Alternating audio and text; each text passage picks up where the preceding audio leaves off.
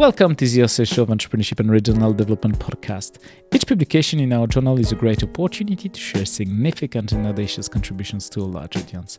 My guest today is Giulia Giunti from University of St Andrews, Scotland, UK. She recently published an article entitled Academic Entrepreneurship, Work Identity in Context. It has been published in Entrepreneurship and Regional Development, a journal edited by Taylor and Francis. She co-authored this paper with Joe DeBilly. Giulia, welcome to our podcast. Thank you very much. Can you tell us what is the origin of your paper? Why have you decided to address this particular topic? And what is the question you aim to answer? So the topic of academic entrepreneurship has fascinated me since the time of my PhD. I found it a very interesting topic because it intrinsically contains controversies such as those between science, conceived in traditional Mertonian terms, and the commercialization side of science or business.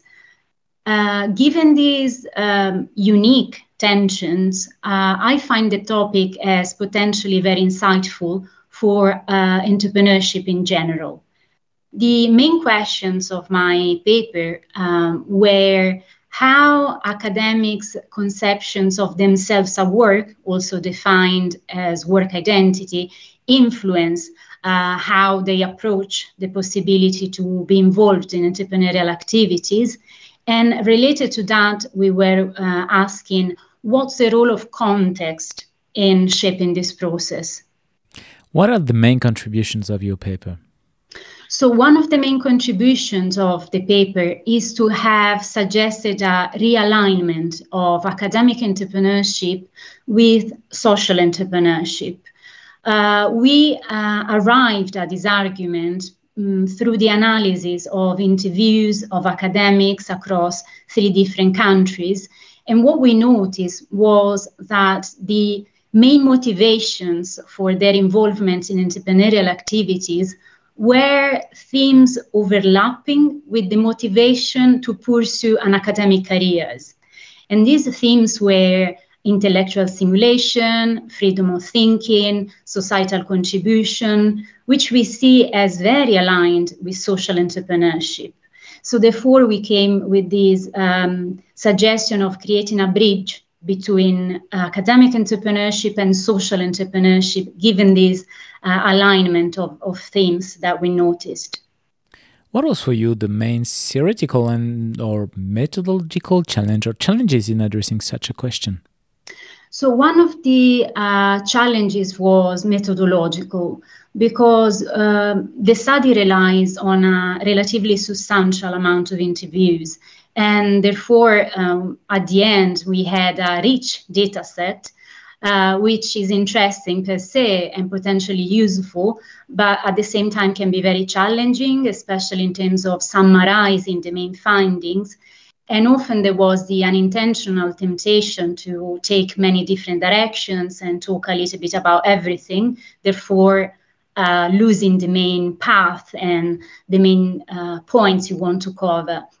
So it was very important to be self-reflective on the analytical process and in the methodological challenges to stay on the path and the main points we wanted to focus on. During your research journey, what was your biggest surprise or the most counterintuitive result? What we found particularly counterintuitive but very insightful and interesting was what we called curiosity. So the sense of interest that we notice across some of our participants, those without entrepreneurial experience, but not necessarily traditional as other previous studies would have called them. So we did find some resemble with previous studies in terms of finding some academics which were reluctant towards academic entrepreneurship and therefore traditional in some senses. But amongst them, we found more nuanced stories. We also found that some academics were not involved in entrepreneurial activities, but were curious about it. So they were not ideologically against it. They perhaps didn't have the opportunity, they were not presented with some occasions for entrepreneurship, or they had some practical challenges to get involved in such entrepreneurial activities, but were not against it.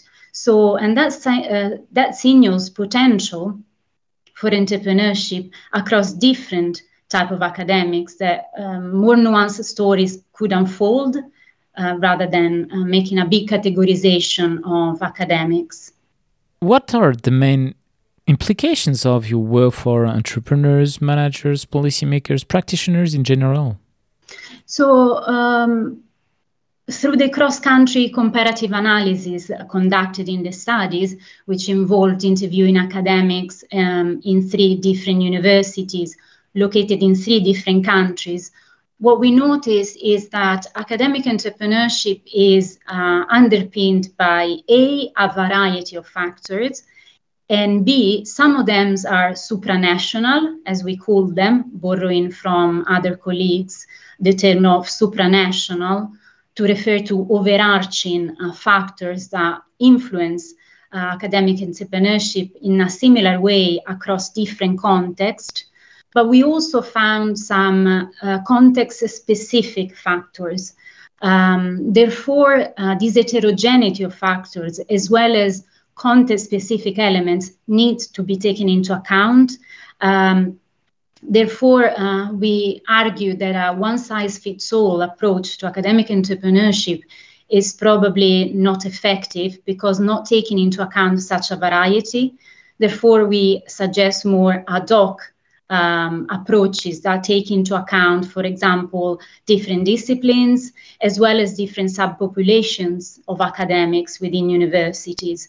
So, for example, senior versus junior academics. We notice that career stage is also a very influential factor for academic entrepreneurship.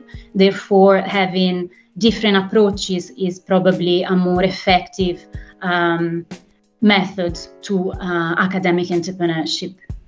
Thanks a lot, Giulia, for participating to our show and presenting your paper entitled Academic Entrepreneurship, Work Identity and Context. All our podcasts are available on entrepreneurship.edu.com and on the main podcast platform. Thank you very much.